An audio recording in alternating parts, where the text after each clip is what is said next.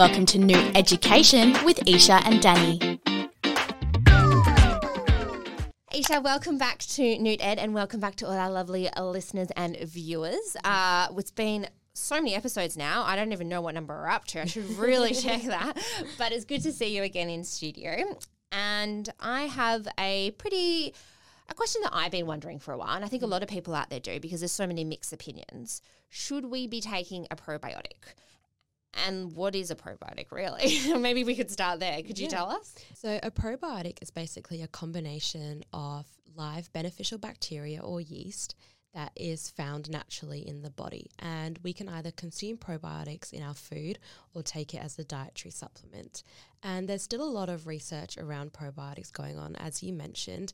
However, there is evidence saying that if you consume live bacteria in the form of probiotic-containing foods, this can increase the number of beneficial bacteria in our gut to improve not only gut health, but our overall health as well. So what exactly then are the health benefits of having, probiotics in your body, whether it's from food or taking a supplement?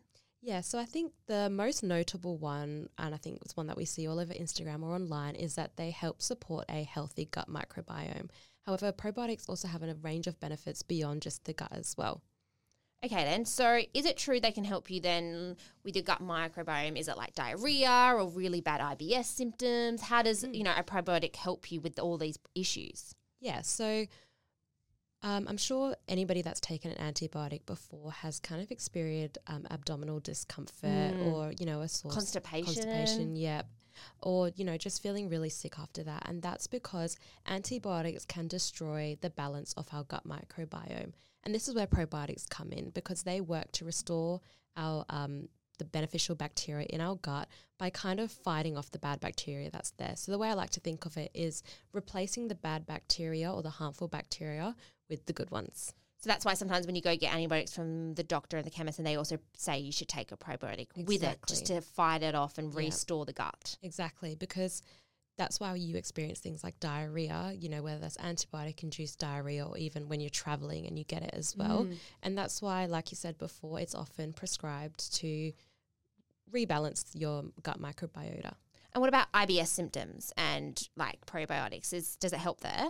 Yeah, so there are some promising studies saying that probiotics can reduce IBS symptoms, specifically things like abdominal pain, bloating, digestive disorders, and also urgency of the bowel, which basically means that they can work to decrease the number of times you're going to the toilet during the day, improve your stool consistency, and also slow down your motions. We've always spoken a few times about the gut and brain connection. How do probiotics play a role in this? Yeah, so since the gut and brain are connected and our gut bacteria can produce certain substances that affect the brain, probiotics can have a potential role in, the brain health and mental health as well. And this kind of phenomenon is coined as psychobiotics, right? However, it's a very, very new subject and there's still a lot of research that needs to be done in terms of psychobiotics. So we always talk here at Newt Ed that before you take a supplement, you should try and get your nutrients from whole foods. Probiotics, then, what kind of foods are they found in and what should we be including in our diet to have a healthy gut? Yeah. So foods that are high in probiotics tend to be foods that are fermented or contain live cultures. So these include things like yogurt, kimchi, sauerkraut, kombucha.